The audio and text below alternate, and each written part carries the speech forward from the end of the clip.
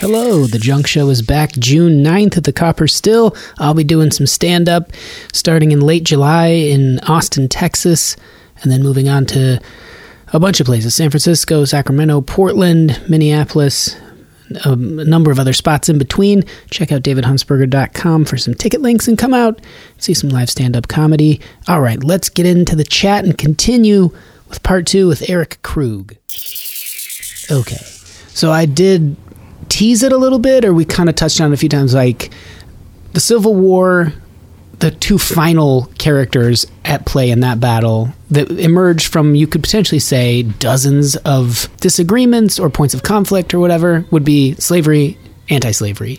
Then say we're looking at a World War III possibility, and we've got all of our characters. We've got Christianity versus those who are not. People that believe in climate change, people versus people who don't. People who believe in fiscally responsible, conservative sort of economic policy, trickle-down stuff. So then you have the 1% versus the 99%. You've got pro-life versus pro-choice. And on and on. You build out all these things where, like, you've got your QAnon crazy people way out there on this side, and you've got your, red hat wearing, like, I just support them no matter what people. And then you've got kind of whoever else that would represent on the other side.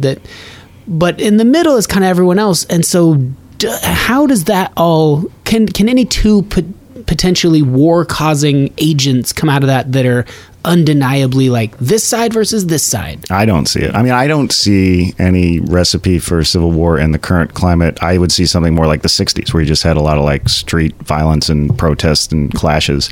And same with the early 20th century in the progressive era, you had a lot of terrorism. Yeah. You can maybe, I think, go back to that. But like, in Germany and Italy, the street battles led to an overthrow. I don't really see anything like that.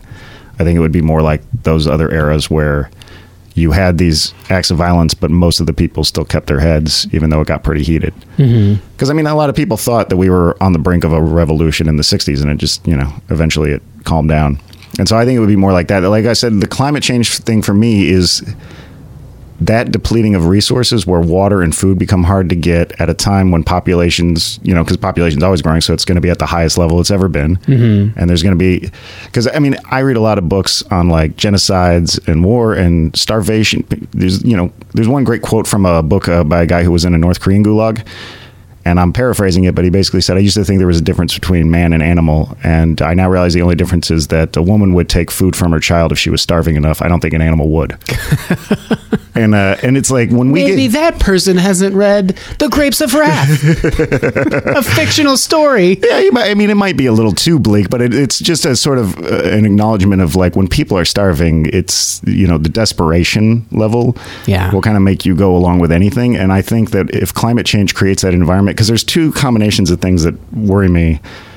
Like going back to that sort of agrarian to manufacturing to technology, we're creating a world with technology where we're going to have a higher quality of life than we've ever had, but only a few people can really participate in it, because the number of jobs for technology, they're going to be better jobs and they're going to give you a better quality of life, but there's not that many of them. Whereas like manufacturing can employ a bunch of people because you need 100 slave laborers, wage slavery to just like keep it going.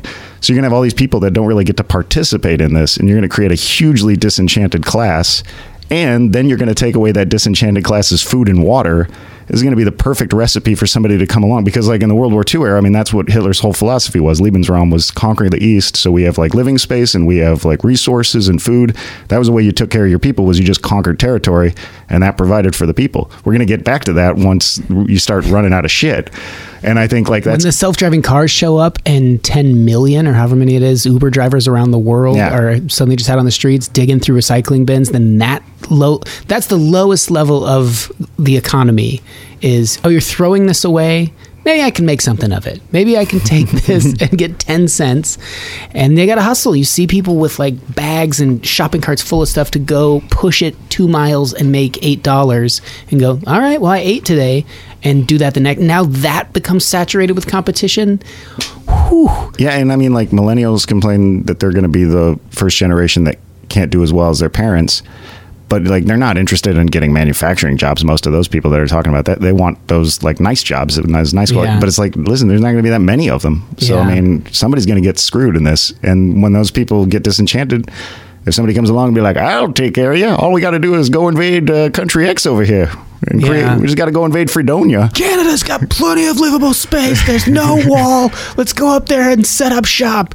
And then people start going, yeah, you know what? Canada is only 12% of it is populated as far as land mass. And it doesn't even have to start here. Like, I mean, it could start in the Middle East. I mean, I feel like Saudi Arabia and Iran have been toying with the idea of starting a world war for a long time. And once they do, all the proxies get dragged into it. I mean, it could be like a World War I situation where Russia is tied to Iran, so they back them, and then we're tied to Saudi Arabia, so we back them, and then this country goes over here, and this country goes over here, and the next thing you know, everybody's just like, oh no, how did this happen? Let me give you 3 scenarios and maybe talk through which you think are the most and least likely. One, these Game of Thrones characters, be they climate change, religion, pro-life, pro-choice, religion versus other economics, 1%, whatever they are in the United States, finally single out to two very opposing sides that are clearly defined. I'm on this side, no on this side. Maybe it's guns, no guns.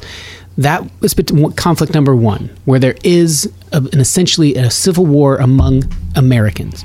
Option among Americans, 2, just in the United States. Option 2 is there is a foreign threat, whether it is from anywhere, flown in, or it's people right under our nose. Maybe Mexico, just the cartels and everything gets so terrible. There's an influx that way, and now there's a battle. We don't have time to worry about our fight. We got to fight off whoever's coming at us. The Chinese, from somewhere else. This seems highly unlikely. The third option is a Mad Max scenario where climate change gets real crazy real quickly, and it's like... I don't think it'll be quick, though. I think it'll be slow. That's why I think it would probably happen in a country that was a little less well off, and then we would just get dragged into it. You're saying the climate change thing would be slow and affect somewhere else, and then we'd get dragged in? Yeah, that's what I would think. Just because I don't think it's going to happen quick enough to like take a first world power like us. But we're sitting on a crazy fault line here, and or say that a volcano goes off that throws a bunch of ash into and destroys the opportunity for agriculture. I'm not getting enough sunshine on the entire Midwest. If it happened that quickly, then yeah, I mean, everybody's going to go nuts at the same time. I'm just saying I have a hard time. That's the one place where I disagree with like people on the left about climate change. I do think they try to over exaggerate it because they're frustrated by the fact that no one's listening. Yeah. And I mean, that was a complaint. I don't remember what the report was. It was a UN report, but there was one scientist on there who like kind of went public dissenting, and he was like, I'm not dissenting with our findings. You know, I agree with our findings, but I don't like the way they phrased it. They tried to phrase it in doom and gloom because they're frustrated that people are playing political games with it, but now they're playing political games with it.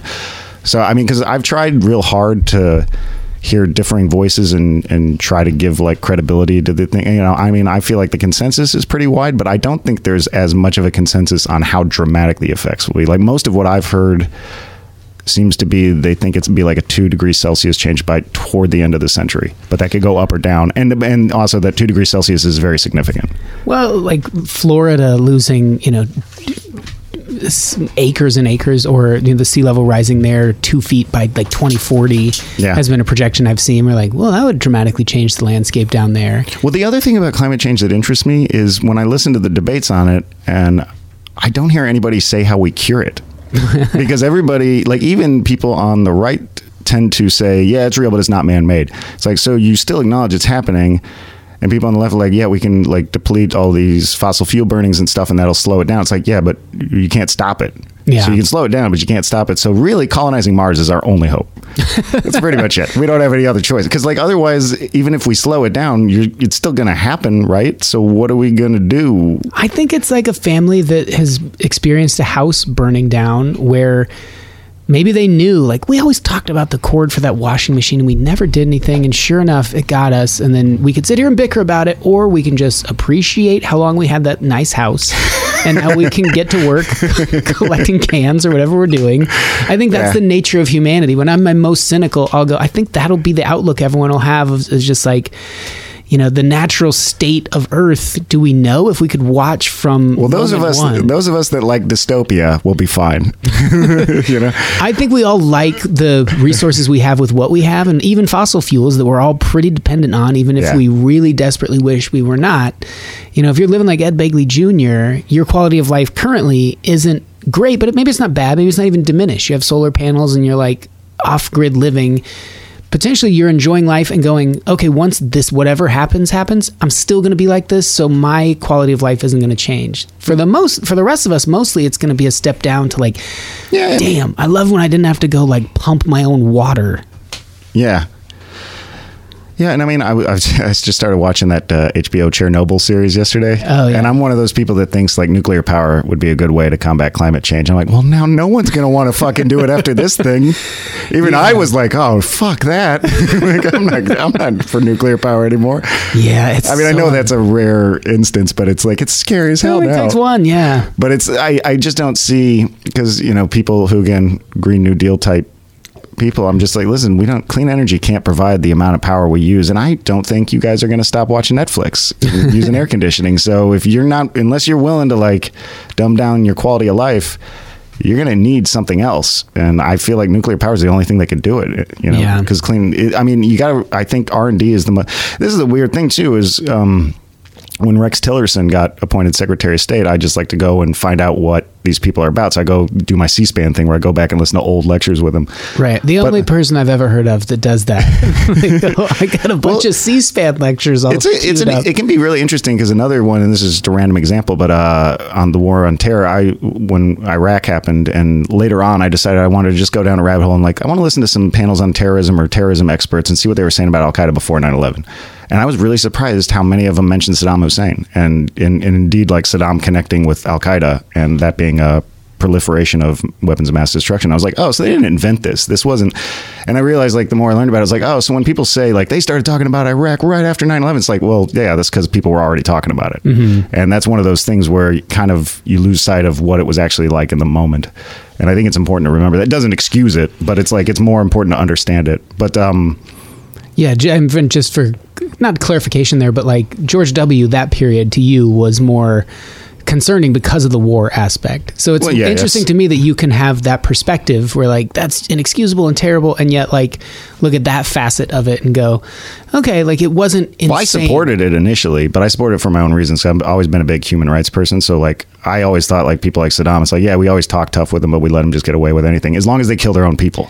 If they go into Kuwait, then it's going to be a problem. But as long as you're just killing Iraqis, nobody cares. You know, as long as Putin kills Russians, that's fine. But if he starts killing Georgians or Ukrainians, now we got a problem. Yeah, and that's to me like the change in the world order after World War II. From Hitler on, it was like, if you invade another country, you're going to be in trouble. But if you just want to kill your own people, hey, that's your business. Yeah. And so I've always been a big proponent for interventionism because I get a little sick of us just sort of ignoring atrocities in-house. What's your list of top 5 right now? Venezuela, Turkey, Syria obviously has got to be up there. Syria is always big. Yemen's big. I mean, that's huge right now. But that's not really like that's not the same as atrocity. That's just a war. Mm-hmm. I don't know. I mean, I haven't been paying as close attention as North Korea is always kind of the top of the list because they're like the last country that still has concentration camps, and you know, and they've done medical experiments on their prisoners and stuff. I mean, they do like old school and World War II era crap. Weird propaganda, like watching TV. Because I learned Korean for the first year I was in the Air Force, and I honestly didn't know anything about Korea at the time. I knew there were 2 of them, but I didn't even know which was the bad one. and then like, you know, learning about that because I was I was fascinated with the Holocaust as a teenager. And I was fascinated particularly with like, how could people do this? Because like very quickly I was like, I feel like the real lesson here is not that the victims were people like you and me, but that the perpetrators were people like you and me. Mm-hmm. And so I've always kind of taken that to heart.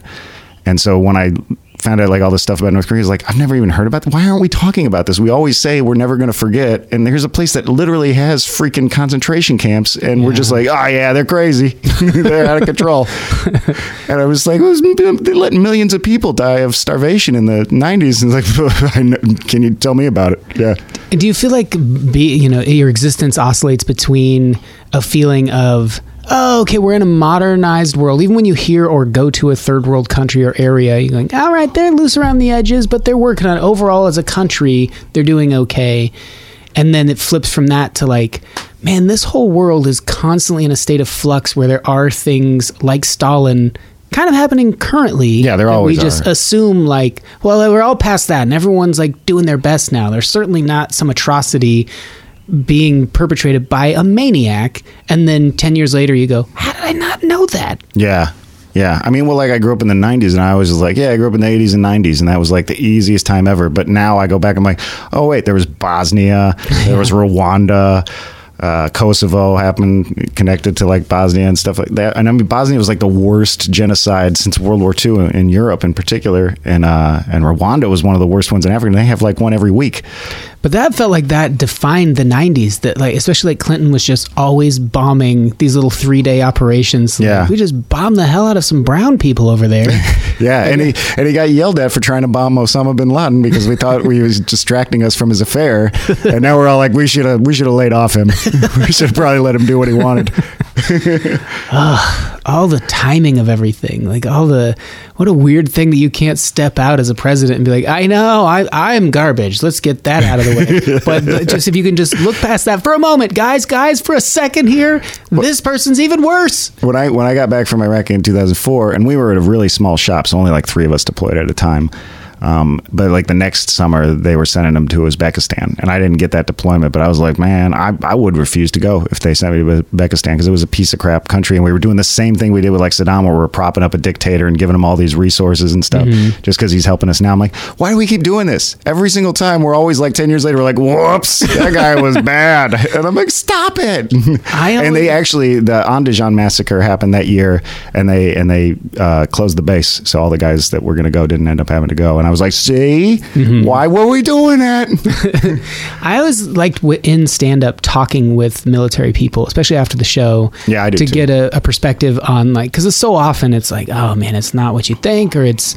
That's why I like Pete Buttigieg. Actually, he's my early favorite, but I acknowledge that we're still a long way away. But I particularly, I think I respond to him a lot on that level too. Like I feel like his experience in the military is kind of similar to mine in that it really is like a very diverse, like I feel like a lot of people I talk to, particularly like kids at school and stuff, they think the military is just this macho culture, but it's a very diverse, just where people from all different walks of life get to kind of get together, and also that it's sort of having that sort of unified mission allows you to sort of talk about politics and stuff like that and not be as, it's kind of like a family, but a family that likes each other, where you actually are like, I may disagree with you, but I'll hear you out. And it's like, so I had much better political discussions in the military than I do outside the military with just regular people at the bar. How does it come up though when you're like, because I think, the perspective from outside sometimes is worrisome, that it is this, you come from a family that flies flags and is very like, you respect the flag, god damn it, and you're going to the military because it's the best thing, and when you get there, pay attention to your drill instructor and do what they say, and then it kind of becomes this brainwashing like boot camp over and over. Be a robot, stand how you want you to stand. And then when you see that in movies and stuff, you go like, oh, they just turned them to like a soldier that is kind of mindless, that'll hold the gun and walk into where you want him to go.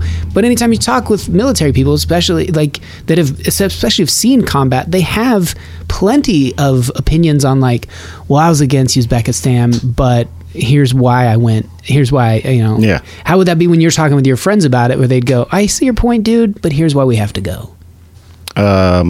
Wait. Say that last part like again. when you were saying like if you had been deployed to a shitty country where you're kind of like propping up a dictator, you would have said like, I'm not going.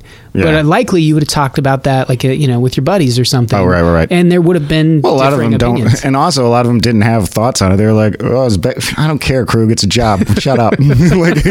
like honestly, a lot of times I was the only one talking about this stuff, and he was like, stop using them big words, Krug. See, but that scares me. Like I want there to at least be one guy that can at least filter in this dissension. Well, and it's also not always like what you would think. You'd think like, oh, these guys, maybe they don't know a lot, so they just buy into like the much. It's like, I remember remember in Iraq, somebody had a bootleg copy of Fahrenheit 9/11, and they were like, "See, they're lying to us." And I was like, "You guys are idiots."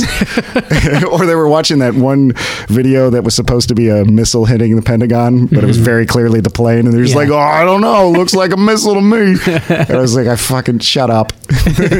But you can make fun of each other for stuff like that, and it wasn't a big deal. But like, yeah, some people believed. I mean, it was very, because I was there in the summer 2004, so the presidential election was happening. And it was like all the bathroom graffiti was political. And I was like, oh, God. It's just like, Kerry eats a dick sandwich. Bush hides turds in his military, butt. which is crazy. Even if his whole story was made up with the U-boat stuff, wasn't that turned out to be like inaccurate or parts of it? Yeah. No, I mean, and there was anti-Bush and anti-Kerry stuff like all over the walls. Like, it was like, instead of them talking about, hey, call Cindy for a good time, it was just like anti-Bush, anti-Kerry, anti-Bush, anti-Kerry. And I was just like, I can't wait for this election to be over. And I was like the one, because I started that election thinking I'm going to vote against Bush no matter who runs against him. And then as it got going, I was like, nah, I can't do it. And so I just didn't vote. And South Park has a great episode about that. That was like sandwich. Yeah, and it was like that's when I got back into the show, because I saw that episode. I was like, somebody else feels like me. Yeah. It was like nice to know that I wasn't alone. And because I would have those debates in the ATOC in Iraq, and the guys would be like arguing over politics, and there was this one guy who was just like, I don't really know a lot, so I don't think I should vote. And they were like, you got to vote. It's the most important election that's ever been out there. And I was like, don't listen to these fucking idiots. If you do what you want to do. Not voting is a choice. I'm not voting. It's a choice. You don't let these. And so I'm pressuring him too, and we're all yelling in his ear. He's like, oh God.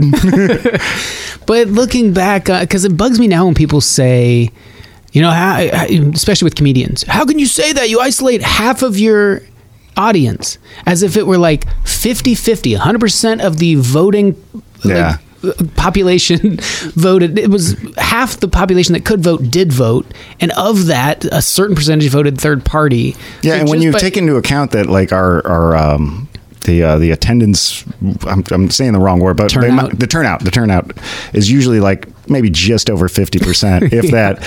No president has ever gotten a majority of the people. No. Not a single one. Not at all.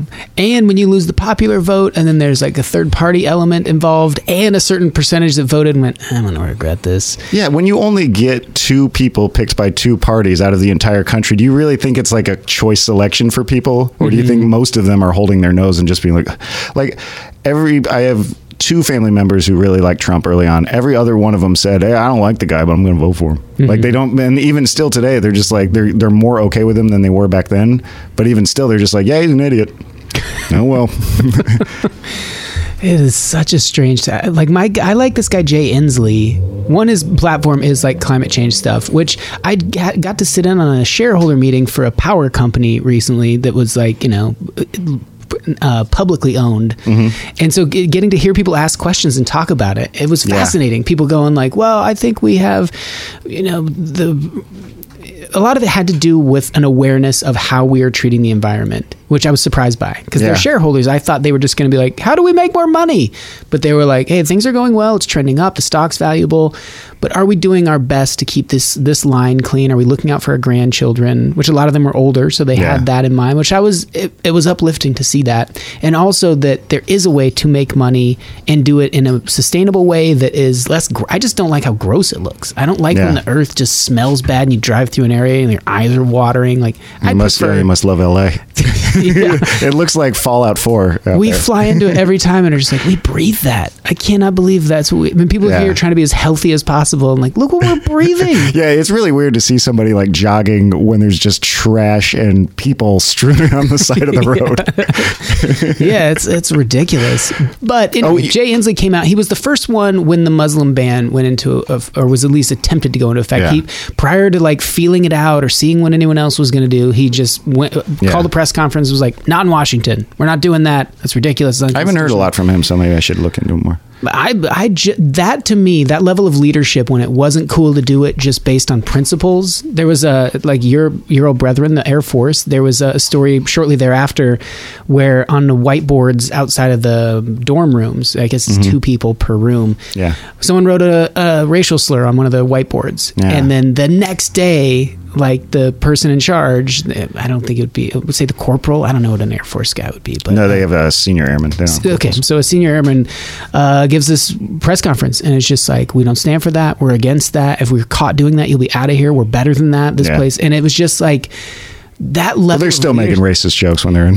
Totally fine. Totally fine. But yeah, I don't it doesn't have to be public, guys. If you know a person and you can make those jokes with them, then that's fine. But like, understand that other people, like that whole controversy that came out about like when they brought back the HBO Talking Funny clip of Louis C.K. saying the N-word to Chris Rock. Mm-hmm. And, it's probably because it was Louis C.K. made it worse. Yeah. But also it's like, well, him and Chris Rock are good friends. So I think he has that rapport with him where he can say that, but not in front of a camera, dude. Like if you and Chris Rock are just hanging out in a living room, I'm sure that he knows that that's just a joke and you guys would be fine with each other. But you got to understand everyone else is watching it and they don't know that. So just maybe don't. Yeah. You know what I mean? Like it's just one of those things where it's like if you have friends who can make those kind of jokes with you and you let them get away with it, they should know that if you're at a restaurant, that they maybe shouldn't be making those jokes really loud or something. And be like, dude, it's different. Yeah. One of my basketball teams, these two kids became pretty good friends, one white, one black. The white kid started saying the N-word to our friend Jamal. And then all of us were people not know that that's... Because okay. I have no idea. And here's... Like, I knew that as a kid. And I didn't grow up in an enlightened... I grew up in Kansas. Well, this is like northern Nevada. This isn't exactly the mecca of... Yeah, but neither is Kansas. Yeah, true. It was very Bible Belt country where I grew up. On some level, like when you watch movies where people get along and, learn That's true. I was a very pop culture kid, so... And, I think I actually... And this is one of the things where No, but here, let me finish that story. Sorry, go ahead. I remember that kid saying to the rest of us on the team, like, it's cool, it's fine if I say it. And we were all just, we were Seinfeld in that clip. We were just, our faces were like, I don't know about that. And then looking at Jamal, who was just kind of indifferent, like, I like him, he's my friend, and therefore, I know when he's saying it's not out of malice, but we were all still like, I'd prefer if you, and our coach was black. And I remember when it came up, it was just kind of like, not around me. And we were all like, oh, thank God. Like, we just don't have to hear it. Here's the kicker. The white kid in that scenario, now a huge Trump supporter. So it kind of feels like there's a correlation. It feels like there was something there more than like this benevolent sort of, I just say it because it's just a word and it doesn't mean anything. We were all like, buddy. Yeah. And also, if you're saying it a lot, I mean, it's like... Luckily for us, it wasn't a lot. It was almost like we were, mid-practice, like on a water break. Guys, I have some news. I've decided to... We were all like, yeah. That's... what was I... Yeah, what was I gonna... Oh, yeah, I was gonna say, it's one of those things where like...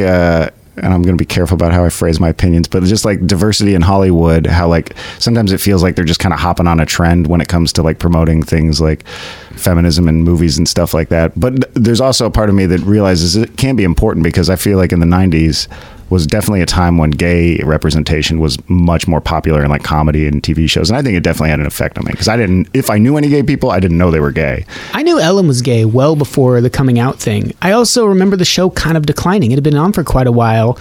And then when it was canceled, I remember a lot of the articles or arguments were about like, the show's too much about this thing now. Before it was just about this person being silly. In hindsight, I wish I could relive that again to see how I was a kid. So I didn't know, but I would just, and I didn't care. I was like, I miss Ellen. I was glad when her HBO special came out after that. I was glad to like see her again. But I wish I could watch that through my eyes now and be like, oh man, like people were trying to make it seem like they didn't cancel it specifically because she was gay, but they were. Now I don't remember. I don't remember that. I think now the thought is that's exactly what happened. But I do remember at the time feeling that wasn't entirely the case, that like it had been on for like 6 seasons and like one of my favorite characters was just replaced and I didn't love that. Yeah. And then like there was so much buildup about the episode when she finally revealed. They referenced it like on Larry Sanders' show. Do you remember that, where she was on there and like it was such a big thing that it felt like Game of Thrones. Like the anticipation was just too high. We're like, how could that show go on and match it and live up to it? Anyway. I don't remember specifically the Ellen thing. I remember things like Pedro on The Real World being like a big deal because he was he had AIDS and that was like the whole, and it's one of those things where it's hard to imagine that The Real World gave you some kind of social enlightenment, but I think it did. I mean, because you pretty much watched him get sicker as the course of the show went on, and that was back when AIDS could still kill you. Howard Stern having two women kiss was like a big deal, and it was just like two strippery gals. It wasn't like two. I don't know if that's the same level of enlightenment. No, I'm just saying like the things we've like experienced as a first. That was the first time that happened, and then going into like now, especially living here, like there are billboards of shirtless men kissing. No one thinks twice about it. Even like I'm sure tourists come through and like take pictures and go, "Hey, don't see this wherever." Well, yeah, and I was a big film buff, and I watched a lot of like gay cinema back then. And it's weird though because I don't know if it's just like getting older or if it's the environment or what. And I try to examine myself, like I try to like analyze myself a lot, but if there's like a LGBTQ film that comes out, I'm a lot less interested these days. You know, I'm kind of just like, another one. And I wonder if that's like me just becoming an old curmudgeon, because when I was a teenager, I really liked particularly searching out those films. They interested me because I always liked finding an experience different than my own. Mm-hmm. And so I'm like, well, why am is it because it's become too trendy, or am I just becoming a salty curmudgeon? And you know, it could be a little both, because I do think sometimes it's like there's too much like tell not show and the way that these things are being written about and stuff. It just doesn't feel as it felt more interesting back then when it wasn't a trend that people could kind of glom onto. So it felt like every time I would see something, it felt very personal and very interesting. And and I don't know, sometimes, but again, I'm like, well, you're not giving it a chance. Maybe you need to see some of those movies and just, you probably won't like some of them. Some of them will seem a little opportunistic, but some of them won't. Some of them will be really good. I think it always just boils down to who has a story to tell. If it's really, really critical to them, as opposed to, like you were saying, you can tell when someone just went like, oh, we were just trying to make a movie that we could sell. Whether that's just a dumb comedy, we're like, oh, you just made this premise, but this is a stupid idea. And there aren't as many of those getting made nowadays, as opposed to like, oh, I lived this. Like I'm telling a story that's for all, forever. It really matters to me. And then you go, oh, I like this. Go see Arctic. It's so good. It has nothing to do with any of this stuff. Just so good. I'll see Arctic. But I like when you go back and rewatch a movie that holds up with those things. Or kind of like Miss Doubtfire. People celebrate that in a lot of ways because like it really...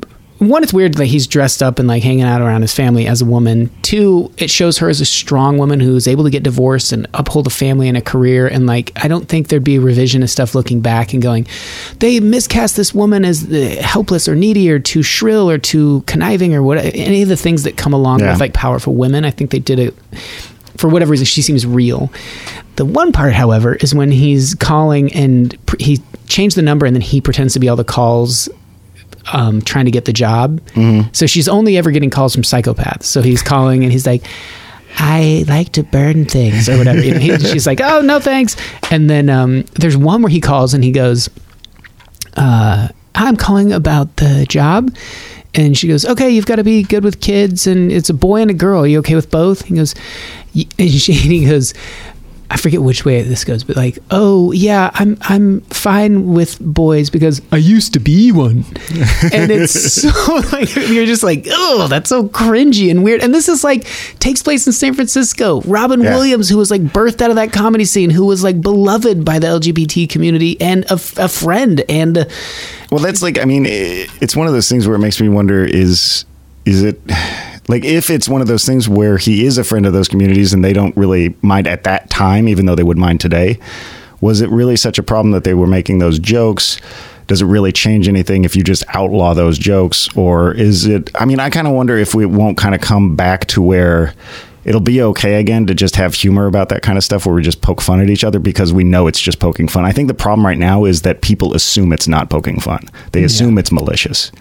Whereas like sometimes it is, sometimes it isn't. But right now, the default is to assume if you hear a joke like that it's got maliciousness behind it. Whereas I think maybe if we ever come to a point where we accept each other more, we're going to get back to a point where we don't assume it's malicious, and then maybe we can joke with each other again. But I think that's a ways away. Well said. I do think if you really were to break that down, essentially what he's saying is like, yes, I can take care of your children, but she's hanging up the phone and not hiring him because he used to be a man and therefore they couldn't take care of any children. Yeah, that doesn't hold up to me. So now when you watch that, it's very like, what? Oh no, I see lots of jokes like it was. I watched Old School again, I remember really liking that movie when it came out, and I was like, this movie's kind of gross, like making me feel gross. It feels like, and I remember I made the original MASH movie, the Robert Altman movie. That was like one of the most misogynistic movies I'd ever seen in my life. And people are like, oh, we're holding it to your standards, you know, even though it was made in the 60s. I'm like, I'm pretty sure that by 60s standards, this was still bad. Like, so, I mean, I don't know. I mean, there's a lot of old stuff that I go back and revisit. I'm like, oh no. Caddyshack had that recently for me, which like, it's weird when you go back and watch one where they're like, the way they treat the black characters in Caddyshack, you're like, good Lord. I haven't seen that in a while, but that sounds right. That sounds about right. Well, okay, so I kept saying that we were going to get balls to the wall in World War II. We like to talk. Yeah, well, this is all kind of world history. This is a way we're living in a world that's shaping itself. Well, I don't think there's any point to caring about history if you're not going to just like, you know, apply it to general, like, you know, otherwise you just get in a bubble. I sometimes worry about that in going into academia, if it's going to be like, because I do feel like academics really, again, it's kind of, in some ways it can be careerist because it's sort of like you have to just write for each other. But I mean, you got to make it palatable for other people too. Otherwise, why are we putting in all this work if we're not going to like make it in a way that can be shared with the public? If it's just like, no, it's just we're the only ones allowed to be smart. Like it's like, no, you got to find a way to get it out there. And smart is such an interesting concept. Intelligence, IQ, etc. You obviously meet people sometimes where you're like, okay, well, they lack the ability to have a dialogue But like, if you know everything about politics, does that make you smart? If you know everything about chemistry or one specific field, we don't really know how. Other than, are you interested? Are you able to like accept information and make a rational decision going forward? I was about to say something earlier that sounds like I'm campaigning for office, but I sometimes feel like I get a better conversation talking to people who aren't really into politics than I do with the people who are knowledgeable and follow the news like as much as I do, because those people seem to be more affixed to affixed to an ideology, and that's almost how they're filtering everything they read. But they're reading a lot more stuff, so they know things, but it's sort of because they actually have a belief that that's why they're really addicted to it. Whereas other people who are kind of more open-minded and moderate just can't really get into it because it's so big and they don't really have like a way to go. But the reason conversation with them are kind of interesting, because it might seem narcissistic, like, oh, I like them because they listen to me and they just let me tell them what's going on. But the thing is, they ask questions that you would never have thought of because they're kind of new to it. And I find that when I get into new subjects is kind of my best time, because I'm sort of coming into it fresh and I'm like, well, what about this? Mm-hmm. And that's what they can kind of provide for you, is like, you'll be talking to them. It's like, well, here's how I see it. And, you know, you should look into this yourself. And then they'll be like, well, you said this, but doesn't that conflict with that? And I'm like, I never fucking thought of that. And then it's like, those are the only time, like if I'm talking to somebody who's got kind of like a set ideology, you don't really get questions like that. Mm-hmm. It's more just like, well, let me explain to you why the blah, blah, blah, blah, blah, blah. Yeah. I'd like to think that I am it's like an automobile race that anyone can get into, and people just jump in cars and they take off on the track. And I like to just ask any driver that's willing to stop a little bit, so that if I eventually decide to jump in that race one day, I'll have a vague idea of how to steer my car.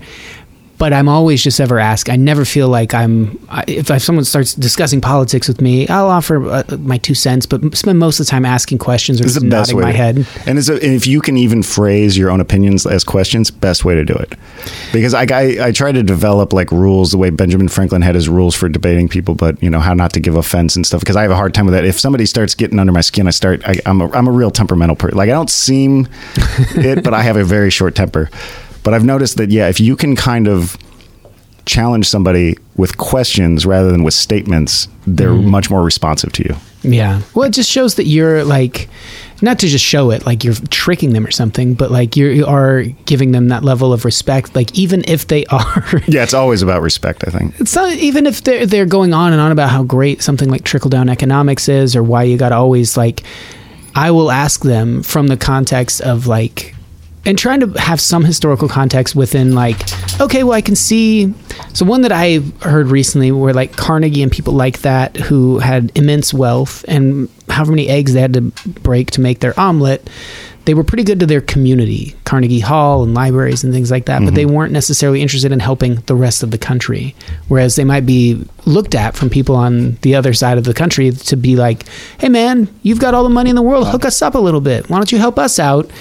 And their thought would just be like, no, have a better community and then help yourselves.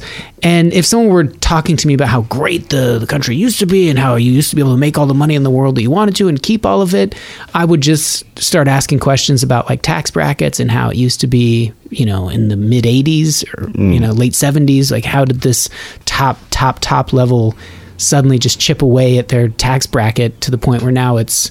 Well, it's weird too, because it's kind of gone far in a direction I don't think was even, because I liked the 1986 Reagan tax plan, and it was passed mostly by Democrats in Congress. They kind of had to be the catalyst force for it. But I was listening to Jim Baker, because I thought it was interesting when Trump was running. I found like an old congressional testimony he gave in the early 90s against, he seemed to really hate Reagan, but he hated the tax plan. And he basically said his theory was that if you lower taxes on the wealthy, they'll keep their money, they'll hoard it. But if you raise taxes on the wealthy, then they'll invest it, because they know if they're going to get taxed to death, they got to do something else with it that's more lucrative. It's like, that's not a totally bad theory. But the more I learned, the more I realized, like, oh, that was just, this is what he always does. He'll come up with BS things to get what he wants. The reason he hated the tax plan is because it was really bad for people like him who cheat on their taxes.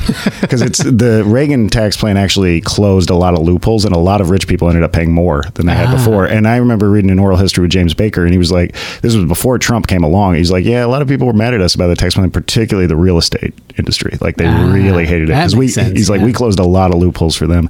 And Trump blames that tax plan on why his real estate industry fell apart in the late 80s, early 90s. And so it's like he always comes up with these other stories of like, I'm just trying to fight for what's right. But he's really just like, I got to come up with a way to fight for what I want because it screwed me over. It's like, I was cheating the system for so long. Now this guy's going to make me pay my taxes. Bullshit.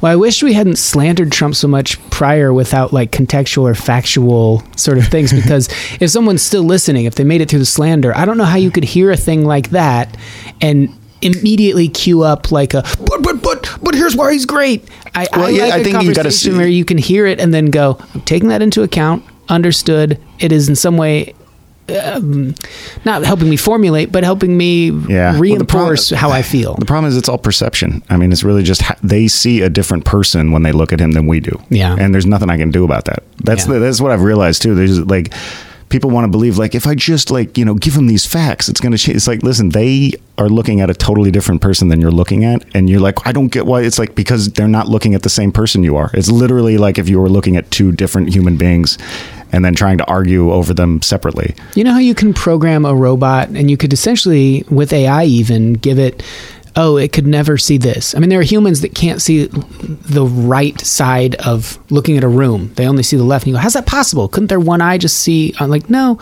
Some people don't see colors. Some people see shapes weird. Some people see things. Some people don't smell. Some people, you know, like on and on, the things that are programmed into us. Does it feel like a simulation at times where a certain amount of the robots were just programmed to, like, when they see this dude, they see a shining statue and the rest of us see this like steamy turd and go, how are you? What are you looking at? That's like, I mean, Obama had an interesting quote on that when he was doing an interview with Michael Lewis. He said that he was asking him about all the conservative media slandering him, like, how do you deal with it? He's like, you just realize it's not about you. It's like, you know, it's about something that they're afraid of, and they made me the personification of it. But he's like, it works both ways. Like a lot of the Black Pride stuff, I don't necessarily think a lot of that is necessarily me either, but I've become the symbol for that for a lot of people, and people make people into symbols. And I think that's just what I think, especially for Trump. I think a lot of it is desperation. I think there's just something that the rest of us took for granted, that people were so desperate to see certain changes, and they realize this is the only guy who has the ability to become president that also is interested in the stuff we're interested in. If we accept that he's a bad person, we've lost our only chance. So we have to not accept that he's a bad person. Right. We happened to be watching the Twilight Zone episode where the small little community gets told one of them living among them is an alien, and then, you know, just don't worry, relax, everyone will be fine, we'll figure this out, you know, let's just be civil and rational. And before you know it, they're just like pitchforks and a mob. Wait out, you know, like, and then it zooms up at the end to the, you know, the aliens watching them, like, yeah, that happens in every community we do this to. We do this. This is just an experiment we do. And but one of the guys that is kind of civil when he's watching like them beat their neighbor basically to death with pitchforks, he goes, "You fools, you idiots! You're just scared. You're all just scared. There's nothing to be afraid of. Let's just," you know, he's being the voice of like, if you could have just played that to everyone who joined Nazism from that same feeling of like, it's an economic thing. The person personal part of it is secondary. For me, I got to get my damn job back. And then it's the same exact thing with the Tea Party forming and then glomming onto this new kind of Trump thing. That's as limited as my knowledge goes, but it feels from a human side very understandable. Yeah, I think I think people take for granted. I feel like a lot of my left-leaning friends get mad when I say that the left is just as capable of falling into that trap. I don't see it happening right now, but I'm like, yeah, it could. And they're just like, no. And I'm like, how can you hear yourself and say like, no, we're superior. We're superior humans. It's like that's a horrible thing to think. Like that you're just by your ideology that makes you superior. Because I worry that ideology is becoming much more important than like race or gender or things like maybe class. But I feel like because like I've been telling people that you always hear that Muslims are the new Jews in comparison with the 20th century. But I really feel like liberals are, because if you listen to the rhetoric, that sort of like the liberals this, the liberals that, the sort of that they're anti-American and they're promoting like, non-traditional values and things like homosexuality and feminism, and they're the intellectual elites who look down on the rest of us, and they're degenerate art. Oh yeah, and they're, and all that, like all this stuff they said about Jews really applies the same way when you listen to like radio talk show hosts talk about liberals, but it doesn't sound like the way they talk about Muslims. The Muslim stuff actually sounds to me more like Native Americans, where they're these savages that are like, encroaching on our land, and we gotta kind of get them out of the way. And because there's like a couple tribes that really are pretty bad, they just assume they're all bad. And so it's like, you just gotta kill them all. You just gotta kill them all. I like you were talking about like your friend who watches like Hannity and things like that. When I'm driving, middle of the country or wherever, I'll like flip through the AM stations and you hear conservative talk, and that's how they talk about liberals. They just laugh at them. The feeling is these crybaby idiots, and there is a dismissiveness. It's not like, oh, this is our rival. It's kind of like these and things. Some of that comes from the left, and I try to challenge my friends on the left. I'm like, listen, I think a lot of this starts with the Reagan years, because I think the liberal reaction and the press reaction to Reagan was really unfair. Like, I'm not saying I think Reagan was a great president or anything, but I definitely think the response to him was really unfair, and I think that kind of set the stage. Like it had already been started. I think the 60s is really like obviously the biggest flashpoint, but I really feel like because Reagan was definitely seen in a lot of ways as this like new breed of ultra conservative right wing Republican, and it really scared a lot of people, and they kind of overreacted to it. And so I think it became a thing where it's like, Reagan's a Nazi, Bush is a Nazi. So this time when they're like, how come you don't realize Trump's a Nazi? It's like, you call all of us Nazis. Why should we think this time's any different? I don't like Reagan because of most of like punk rock and things that I've listened to that don't like him. Bill Hicks hated him, so then I hate Reagan. And he's not great. I mean, there's lots of things I disagree with. On the 13th documentary, Ava DuVernay documentary, where his advisor, someone's just saying the N-word a bunch. No, I know.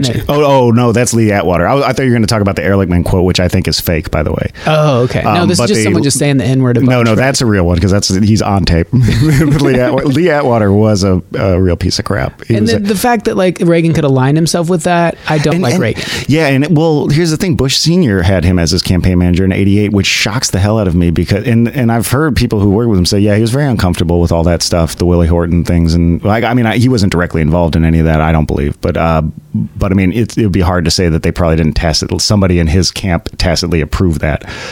But it shocks me that he was willing to go with that. But it just sort of and again, this is this thing about like taking stock with ourselves. I think somebody like Bush was like, well, this is the way the game is played now, or somebody like Reagan's like, well, I guess this is the way the game is played now, and of course then Clinton is like, yeah, well, that's the way the game is played now. And at like some point you need to have like a Watergate or a Trump that makes people go like, you know what, it's not okay to play the game this way. Let's maybe like slow down. And so just every now and then you need a reset. You gotta have a reset. Trump's the reset, or he's gonna kill everything. I don't know. But it's so upsetting that I can't really enjoy 2020 the way like my progressive friends can, because they can really feel like they're fighting for a cause and get geared up, and I just can't, because I'm more of a strategist, and I'm just looking at like what will be the consequences. That was like with Bush Kerry, only thing I cared about was Iraq. And so I saw just as many, if not more, devastating consequences from Kerry's presidency than Bush's, because I felt like Kerry would be more willing, just for political reasons, to pull out and abandon them, and that would get a lot of Iraqis killed. And I knew Bush, for all his faults, was dedicated to the mission and would not do that. So it's one of those tough choices where even if you don't like the guy, you kind of like make compromise. And there's a situation where I can be like, if Trump loses in 2020, it could be worse, because the movement's not going to disappear. Like they're not all going to be like, you got us liberals. I guess we'll just shut up now. A cooling off period. Say my guy Jay Inslee. I think it would get worse. Imagine what I like about a guy like Jay Inslee, the lack of tweeting, the lack of like just the ubiquitousness. But that's not going to apply to the right. The right is going to tweet more. They're going to get madder. Yeah. And Trump can rerun in 2024 if he loses. Because there's not... You're 77 years old or something by then. But the people in his family all lived to the 90s. I looked it up. Not his brother. Well, that was different. He doesn't drink, though. Trump doesn't drink. True, yeah. And he doesn't smoke either, but he does eat like shit. So maybe. And he'll be full on crazy dementia by then, wouldn't he? That's not going to hurt him. It's not going to hurt him at all.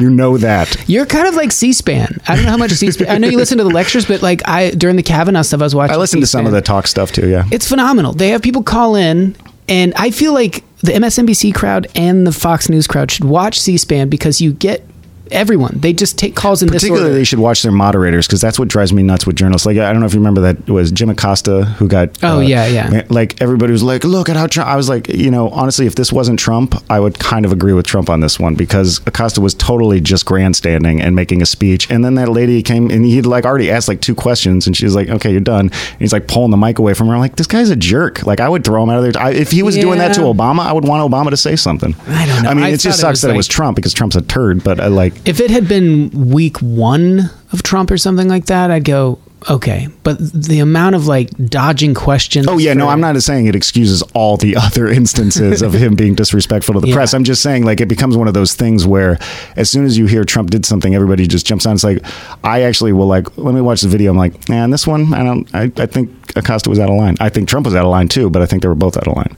And I just wish there would be more looking at, I'm very much, you got to look at each situation individually, but that's a lot of work. And so a lot of people don't, I get that because but I'll at least like, if I don't have the time for it, I'll be like, listen, I haven't had time. Like with the Kavanaugh hearings, that was during my news blackout. It's when I kind of came back in, but I only came back in after I took a Sunday and just literally the entire Sunday just devoured stuff on it. And then I was like, okay, now I have an opinion. Until then I was like, listen, I don't really know what's happening. So I'm not going to say anything yet. I'll come back to you when I do. You would have loved C-SPAN. I mean, some people call in, they go, I think they just did Democrat, Republican, Independent.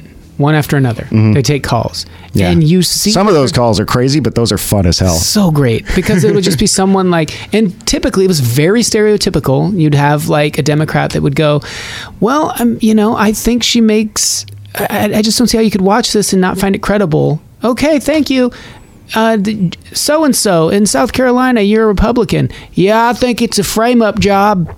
Okay, and why do you think that? Like, there's no emotion in the face of the moderators, and why do you think that? Well, it's just too damn convenient. Yeah. Oh, so you think these events line up too closely, and therefore, I think they all set it up, Pelosi and all them. Okay, thanks for your call, Independent. Yeah. They just roll through it where you're like, if you're an MSNBC person, you're mad at this person. If you're a Fox person, you'd be mad at this person. Yeah, if you're like a journalist, kind of like a police officer, you have to be able to have control over your emotions if you're going to do that job. But most of them don't, and then they just sort of get away with getting emotional. But I mean, and I can forgive people for having their moments, but it's like your job should be to try and stay out of it unless you really want it to be an editorial show. Mm-hmm. But like I think Chris Wallace on Fox News Sunday does a really good job of being running a panel and doing it objectively. But it's interesting because some of those guys did sort of contribute to the problem back before, because I didn't really start watching Chris Wallace until the Trump campaign came around, and I was like, hey, there's one guy on Fox News Sunday who's actually not bad, because I heard him on David Axelrod's show and I really liked their conversation. But I went back and saw the full clip of him debating Jon Stewart on his show like many years ago, and I thought he was awful. And it was clearly because he just hated Jon Stewart, and he was like, I'm going to get him on the show and I'm going to get him. And I was like, wait, this isn't the Chris Wallace I know. What were you doing that for? And like, I don't know if you saw the thing where Ben Shapiro walked off BBC News, but I decided to watch that clip. And the first part of it, I actually thought he had a good point, because I mean, the guy framed the question like, so you support an abortion bill that will take us back to the dark ages, you barbarian. And I was just like, yeah, you know what? That's not cool, man. But then at the end... Can I interject real quickly? Yeah. That old British guy and the way that he spoke. So I hope that it's the equivalent of like if he'd been being interviewed by this guy in Italy. It is sort of it was so crazily like that's still a British character that exists. And well, you've said of certain times before. Unbelievable. That he's like a real living guy. I do want him to be my white noise when I go to bed at night. It's so comforting because his blood pressure doesn't go up at all. And that Shapiro guy, I didn't know him before really, and he stares at you through his eyebrows like such a creep, and like I don't, and he's just I don't see it, of course, and I loved it. I thought that was great. I'm not a Shapiro fan, but I did like respect the fact that he left Breitbart for the way they were behaving in 2016, but I still just don't agree with him. But when he started bringing up, but I didn't really hear of Shapiro before that because I wasn't listening to these guys when they were working at Breitbart before that. But he starts bringing up his old tweets, and I don't remember them verbatim, but some of them were really like, I was like, oh God, you tweet, that's horrible. And he was like, oh, you just want to dig up old tweets. I was like, no, he's got a point. You're on there to promote a book about civil discourse. You obviously were contributing to this stuff that's riled people up for several years. And now that you've like seen the fruits of your labor, you're trying to be like, not me. I didn't do it. And it's like, and I was like, that was the point where I was like, no, he's making a really good point here. You need to address that. Like, you guys were part of this before you started being against it. Yeah, there's this article on Yahoo News of all places where this woman was like, oh, in my neighborhood, she goes, I'm Jewish, but like mostly by name. We don't, go to synagogue but she's like, this guy has this huge Trump flag flying in our neighborhood. And I just always wonder, like, what's the impulse to do that? So she's like, I wrote this article based on that, like going and knocking on his door, and he was just like the most friendly guy, and like, oh, you know what, I just kind of do it to get a rise out of people. I think everyone's such babies these days, and I think it's all about America, and just like stop crying, play by the rules, and keep what you earn. I've been a mechanic for years, and I've worked with my hands, and I think this is a good period for like getting back to that, of like, you don't need to put your hand out for someone to put something in it unless it's a wrench or something to get to work. That kind of mentality. You're like, okay, that's a very American, I get it. Like, a lot of people feel that way. So she goes back like, cool, we're gonna do a more in-depth interview. But I walked away from it thinking like, okay, my impression was wrong, and my intuition on seeing this flag is the equivalent of like my ancestors seeing like a Nazi flag. It scares me. And she goes, so I went to like do a little digging, and I found his Twitter, and of course he calls Hillary Clinton the C word 1,000 times, and it's like just a monster on Twitter. And she goes back, it's like, look at this, man, this is you. And he's like, don't tell my son, don't show those tweets to my son.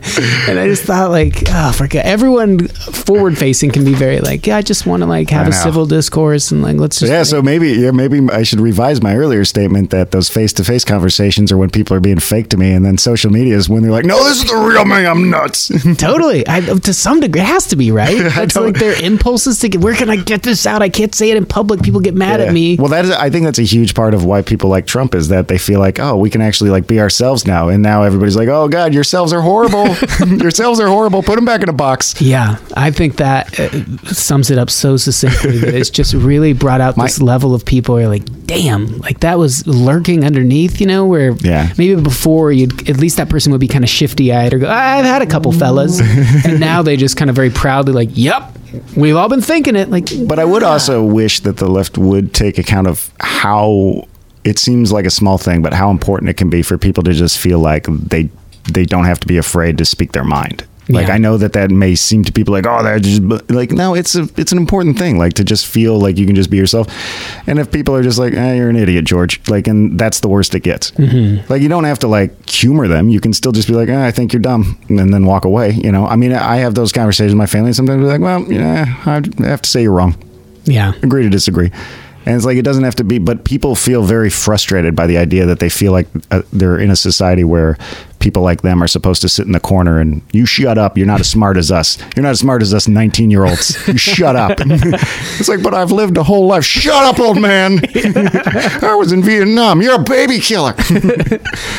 Yeah. Do you think this is, well, we should probably wrap this up pretty quickly, but do you think that's historically like part of America that just like, I'm a man, I've made up for me, it's obviously it's 50-50. Plenty of women calling in and being talking heads or showing up and being panelists on these shows that are very set in their ways and equally as monstrous.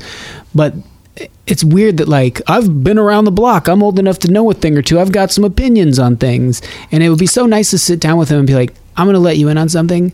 I can have my mind changed. Can you? Yeah. And you feel free to say no, but if you can, I'm just letting you know I'm open to it. If you make some great points, I'll go, okay, all right. Well, it's like when I used to do like ride-alongs with cops, like gang unit cops, and I was interested in that stuff. I think in street culture is a big thing about respect. Like if the cops give the gang members respect, they'll actually talk to them, and you can get more.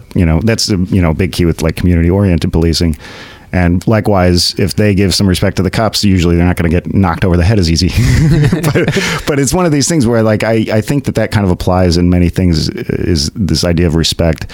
And I think there's just so little respect given by both sides. And I think, honestly, both sides are equally guilty of it. Everybody wants to say, no, but they do this. And it's one of those things, too, if I try to criticize the left with people on the left or right with people on the right, the first thing they jump to is like, yeah, but the other side, ... And I'm like, two wrongs don't make a right. Explain, defend yourself. Yeah. When I don't want to hear just like, yeah, but they're pieces of crap too. It's like, if this guy's an asshole, that means I can be a douche. Like, no, that's not how you should be thinking. Well, what a closing point. I really know how to wrap it up. We can continue to do a little bonus chat if you want and talk about World War II. I don't know how long you've got. If you what time is it? Yeah, no, I'm not meeting my buddy till like 6:15, so I got time. Okay. All right. Well, we'll conclude this, and if you want to listen to more, in the bonus section. Well, we can continue. If you're a Patreon subscriber, there's more of that chat, nearly another hour. Really continued. Finally got to the bottom of the World War II thing that I kept mentioning. Apologies that we didn't get to it by the end of 2 hours, but some of these chats, they just, they wander along. And anyway, hope you enjoyed that. Dave Relia was the guy's name. And I always want to say Relier, but I believe it's pronounced Relia, who was on the show, it seems like quite a while ago now. I'll have to get him back. We had some Mead, the only episode we've had Mead on. And let me know if not all the episodes are available. I know something's going on with the hosting side where it's only showing like 100 or something like that, but this is 186, so that's nearly like half of the catalog, and if for some reason you're trying to binge back through them or something and you're not having access, let me know. I'll figure out a way to get them on there. I think they all probably are available online. I didn't set any things up that would put them behind any sort of wall or anything like that, but let me know, and I'll figure that out. And thanks to those of you who do subscribe in the Patreon. It does help. You can go to patreon.com/David Huntsberger, get access to bonus things, and I'll also just help the show keep going with beer and music and web hosting and all the stuff that goes along with that. I appreciate it. I don't want to be a serial killer. I just think it's funny that that's really the only reason you, in theory, could have for not wanting to submit your DNA. But there's something very personal about, like, I just don't like everything being cataloged and on file. And it's not like every time you touch something, your fingerprints show up on some screen. But I think early on, that was, if people had reservations about it, that was the thought. Oh, they're going to track me. They're going to know. DNA, for whatever reason, feels more like that, I guess. Like a drone would suddenly just show up. Even if you're just living high in the mountains. You know, I don't know. It seems crazy, but there really is no reason not to submit your DNA to the machine. But for whatever reason, enough of my relatives have done it anyway. They would have a pretty good idea of me being in there, but I don't know. I don't know what it is. Just everything, like we're assigned a number when we're born. That's weird. But you got to keep track on the population. Is there someone out there that has no social security number? They're not in the system in any way. They're living out in the wilderness. What's that person's life like? Do they even realize the sort of freedoms that come along with that? That's a whole different chat.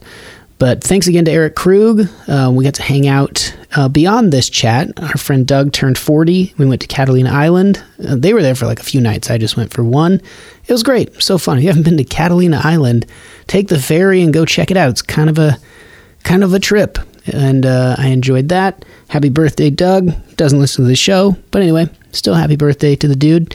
And thanks to Dan for putting this show together. He's going to be traveling soon, going to Japan. Have a wonderful journey, Dan. Enjoy the land of the rising sun. And I think he's going to be there for like 10 days or something like that, maybe 2 weeks. So have a great trip. And for the rest of you, check in next week. We'll have more chatting, more beer, more excitement, and whatever else. If you have questions, comments, concerns, suggestions for guests, or topics, or beer, or music, you can email them to pings@thespacecave.com. Thanks for listening. This song is called Roads. It's by Rose of the West. I hope you enjoy it. Thanks for stopping by the Space Cave.